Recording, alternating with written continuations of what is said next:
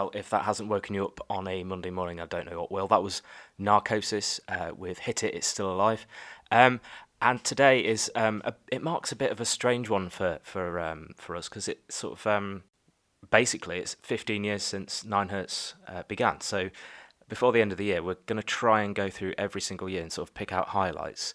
I'm on my own today, but I think Pete's going to be joining me at some point. We'll probably go over the history of Ninehertz and the founding of Ninehertz in a special episode. But in the meantime, I thought I'd pick out some tracks that have meant a lot to the site and the people who run it, and just generally bands that were associated with Ninehertz or kind of was sort of instrumental in that particular year. So we're starting today with 2004. So this is a little bit of a look back into some notable gigs and some notable bands that were playing around that time. And if you've never heard of Narcosis before, that was your introduction. Then it's best to kind of look back into their back catalogue. There's actually an earache compilation of everything they ever did. So it's about 30 or 40 tracks of they're all about a minute long. 2 minutes at the most. They were incredible as a band. Split up in, I think, probably about 2010. So they were going for quite a long time. There's been some interesting people in that band, and they've gone on to do other things. So, yeah, really fond memories of that band. I used to put on all dayers in Lincoln when I used to live in Lincoln when I was growing up, and they headlined an all dayer I used to do called Ownfest twice. And they just ripped it apart every single time I saw them. Their vocalist Pete Dandy at the time was an incredible guy, massive guy, sort of very imposing presence, but actually, like, when you got to know him, very sort of personable and just really, really funny guy. So really fond memories of this band, and I'll never forget kind of them just shocking Lincoln into kind of a lot more heavier stuff at the time. I think at the time there was a lot of what I'd term kind of alt rock, Faith No More inspired sort of stuff, maybe new metal sort of stuff in Lincoln. But this seemed to sort of energise people a little bit. They used to play Boston as well, and all across the country. And I think a lot of the bands today will have played the Old Angel in Nottingham. I think there's a little thread through this one actually, because I think we spent a lot of time going to all days at the Old Angel and going, listening to bands around that sort of time. So this is a really interesting look into this particular year, and I think Ninehertz definitely followed a lot of bands to that city. So it was the year that I moved to Sheffield. I think I was kind of flipping a coin really as to whether I went to Nottingham or Sheffield, because the music scenes were so amazing at the time. So we're going to go on and play a few other tracks today that are kind of going to sort of fill in some gaps, maybe if you've not sort of been familiar with Ninehertz in the past.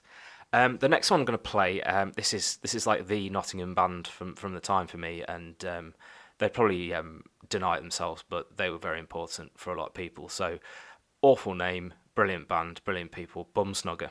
So I get the feeling that there was an old story going around that they got their name from the vocalist at the time from Charger, who was called Tim, and he used to just make up names for their songs when they were playing live. And I think he turned around to the crowd at one point at a gig and said, "This one's called Bumsnogger." So that just became the name for this sludge band. So I think they were a 5-piece at one point, 2 vocalists. And yeah, it's just kind of like your traditional kind of sludge, a little bit of a punk influence there. I know one of the vocalists, Andy, has been on to be in quite a lot of punk bands since. He's currently in King of Pigs. He's probably in another one that I've not heard of. Every time I seem to go to Nottingham, he crops up in another band. So yeah, it's always interesting to see what he's up to. But and Chris, of course, went on to run the amazing Witch Hunter Records. Who released, I think they did like a sort of a compilation of the old Bumsnogger things, so it's like 2002 to 2006. But if you haven't checked out Witch Hunter Records, I think they're defunct now, but they released a lot of sludge and interesting stuff. So bands like Mage, Iron Witch, Megalodoom, who are from Nottingham as well, Limb, and a lot of really interesting stuff. Chris had a great ear for emerging bands, and I think he sort of set a lot of bands off. Certainly Iron Witch went and did bigger and better things Bumsnogger themselves were particularly exciting as a live band. It was always a good atmosphere when they played. Two vocalists always helped, I think. And they definitely played Lincoln a few times for me. We saw them countless times in Nottingham. And they just became good friends after a while. I think my first band, Throne, did a few gigs with them. We did a few gig swaps and just got to know each other from there. And I think it kind of crossed over a lot with the Sheffield stuff. So Podge, who was in Excelsum Superbum, who we're going to be playing a track from later on, joined on drums for a while. And released a few records on Calculon Records, which was sort of his imprint for putting out interesting stuff to him at the time. They really became part of certainly the Sheffield sludge kind of doom sort of scene that we kind of put together up there with bands like Excelsum and Flatlands eventually. This first EP they had, it was called And Destroy All Those Who Come Before Us. It kind of got our attention, I think, probably in 2003 when it came out. So I should say, like, a lot of these songs didn't actually come out in 2004. It's just kind of stuff that kind of entered our kind of radar around that time, and we certainly saw these bands in 2004. So, this Dutch Fisting is a song we're going to be playing, and what a ridiculous title. I mean, if you see the words Bumsnogger and Dutch Fisting next to each other, it kind of conjures up all sorts of images. But for kind of 17, 18-year-old me and my mates, it was hilarious. So we got in touch with them, and it turned out that they were the nicest people we've probably met at that time. So they certainly gave us our big break and let us play a different city for the first time. So my band Throne actually managed to play the Old Angel with them at some point in 2004, I think. So big shout out to Chris. We'll just play this one, and then we'll get talking about other artists from that year.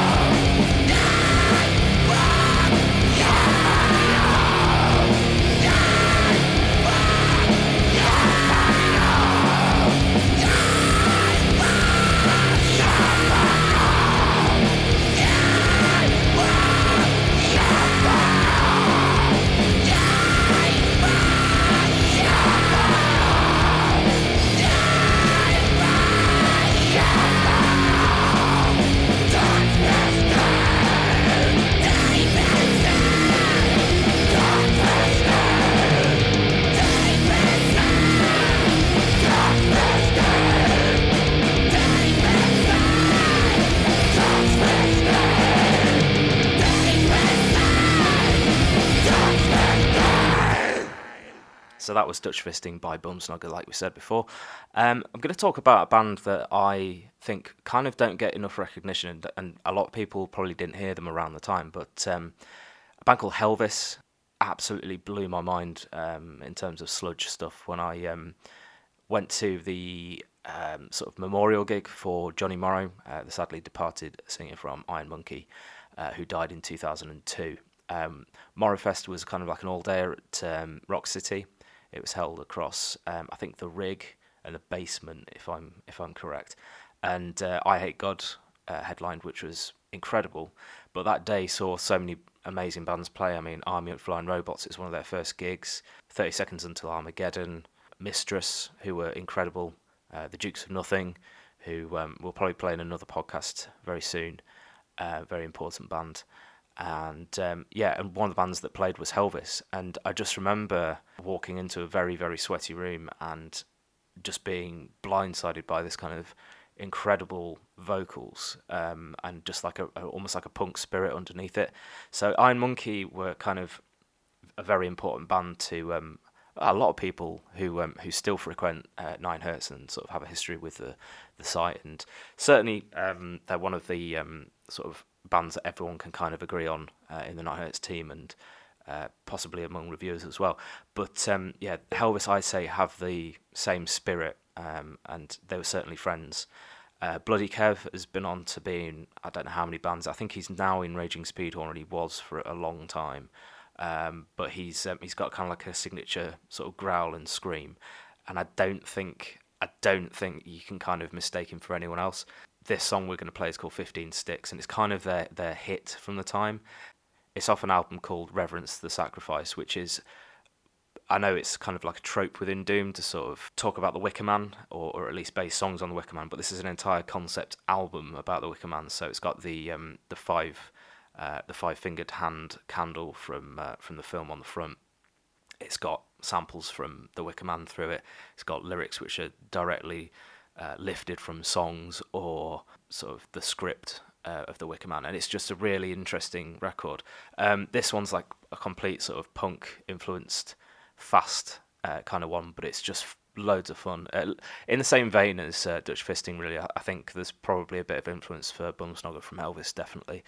They probably saw them around the time as well. So if you've never heard Helvis before, then you can get ready to hear possibly one of the maddest songs on the podcast, to be honest. Interestingly, I was sort of looking back on what to sort of include on this 2004 one, and I think what really needs to be highlighted is there was a gig in January 2004 at the Old Angel. It was called Everything Went Heavier, and I think this was the first one, but it actually went on to become this kind of whole weekend kind of thing. So the Saturday was Everything Went Heavier, so it would be like your sort of heavier doom, post-metal, kind of very heavy sort of stuff.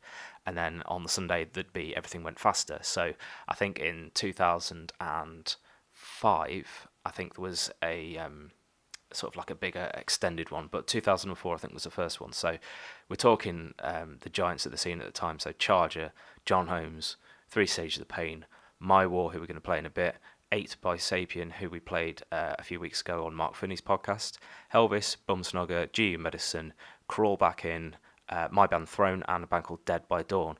And frankly, it was absolutely amazing. Somehow we got Rock Sound to sponsor the day. Well, Chris did.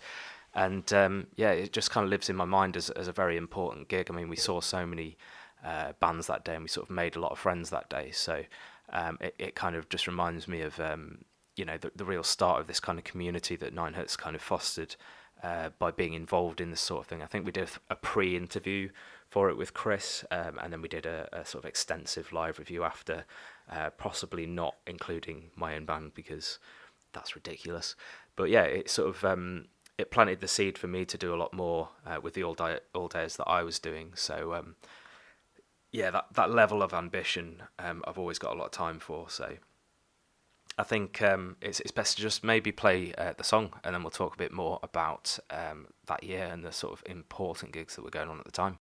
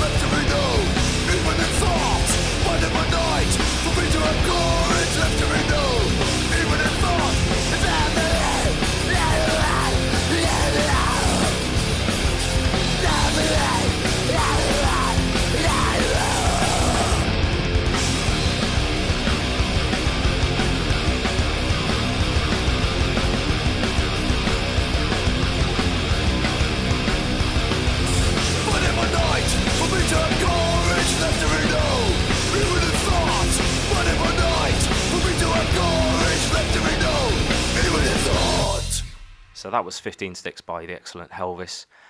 You can find that on an album called Reverence the Sacrifice. You can actually find it on YouTube. Not quite sure where you'd actually pick up a copy of that these days.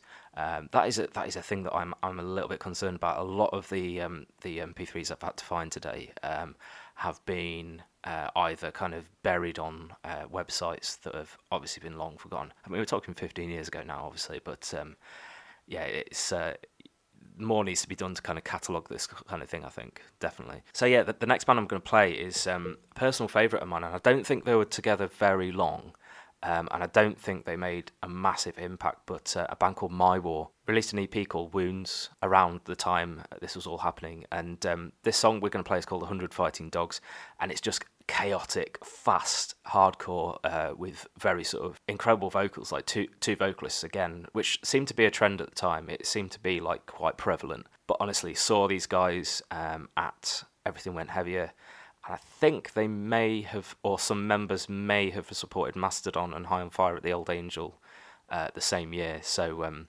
yeah, we're talking kind of a very short period of time, but this track just kind of always, it still stands up today. It still stands up as being like this amazing kind of angry, pissed off hardcore. And I don't think they kind of make UK hardcore like this anymore. I'm ready to be surprised by bands that sort of sound this ferocious, but yeah, nothing kind of matches this for me. Just gonna play this one, to be honest. It sort of speaks for itself. I don't know a lot about the band. I don't know a lot about the people who are in it, but yeah, they certainly made an impression on me. So yeah, this is 100 Fighting Dogs by My War.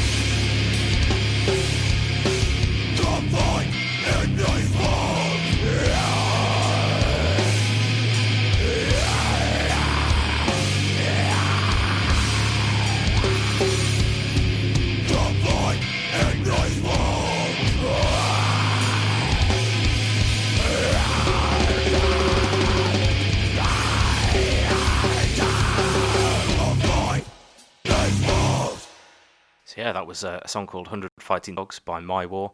I can't really talk about 2004 without sort of bringing up Throne, which was my first band. Sort of was in that with a guy called Mark Thomas, who's gone on to be in loads and loads of punk bands and helps run the amazing Lughole in Sheffield. They're currently sort of trying to do up their new home in Sheffield. So if you look at, I'm going to link the Kickstarter or the sort of GoFundMe page after this, just to let people know what's going on there, because they do a lot for DIY music in Sheffield. So yeah, I mean, Throne kind of went through a lot of changes. Adam and Fred from Flatlands were in that band, as well as me and Mark. But before that, we were kind of like a stoner rock band. We sort of made the transition to sludge when I realised I could kind of scream quite well. So we only did, I think, one recording, which was this, in 2004. And we went to a long defunct studio now called Birdsong, and we recorded with an older guy called Steve Bird. And frankly, he was incredible. He'd actually recorded with Napalm Death, so he'd done From Enslavement to Obliteration. Yeah, I was in awe, because like I was a big I still am a big Napalm Death fan, and it really kind of struck me that we were in a proper studio for the first time, and I don't think we could have done anything better. I mean, we did for those who know the band, we did a DVD case sort of special bit of packaging for this 2004 demo, we called it, and most people will be familiar with the first track, I think, Cash in the Attic. We played that God knows how many times. It appeared on what is now a very, very long ago kind of defunct MP3 hosting platform, I guess, called HXC MP3. So it was like a hardcore music kind of thing where you could upload one track and some information about your band. It was almost like a precursor to MySpace and all that. So we're really aging ourselves at this point. But honestly, in 2004, there was possibly no resources online for bands to sort of showcase their stuff. Everyone was still on dial-up. If you had a faster connection, you were very lucky. So yeah, just being able to put up a single track of your music to showcase yourself was always pretty interesting. So yeah, Cash in the Attic is probably the one we're sort of known for, but listening back, I really think this song, Hordes of Babyliss, kind of really sort of stands out. And this is one we'd play live, and it always kind of went down well, so I've got a lot of fondness for this one, so I thought I'd just play it. But yeah, I mean, Throne, I mean, we did so many gigs in about 2004. We split up because I think our drummer left to live in Spain for a short time. So yeah, that kind of ended quite abruptly. But I think within 6 months he was back, so we formed Flatlands with pretty much the same members, but with a new bassist. Throne was sort of like a very short-lived band, but we certainly made some inroads with people. And yeah, great memories of some of the gigs that we played as well. So we played the Grapes quite a lot in Sheffield, which is now no longer a venue, but it's still an amazing pub. We played obviously Ownfest, which was my personal kind of project in Lincoln. So we had Narcosis, obviously, that you heard earlier, headline that. And yeah, just at the time, it just felt like we were kind of riding a bit of a wave of sludge being in again. I think there was a lot of bands doing the same sort of thing, so we had the same style inadvertently as a lot of people, so it went down quite well. We played a tour with several bands. Mufkazat, which is Nick Ruskell from Kerrang's first band, sort of first band that went and toured, and as we sort of alluded to a few podcasts ago, with Castor Troy as well. So I think Throne is kind of like, it was almost the training for what Flatlands went on to do. But I'm incredibly proud of this demo, and I think people still talk about it now. People still talk about the production now. So I've got no qualms in playing this and blow my own trumpet a little bit. Right bench, you bastard! I'm the daddy now. Next time I'll fucking kill you.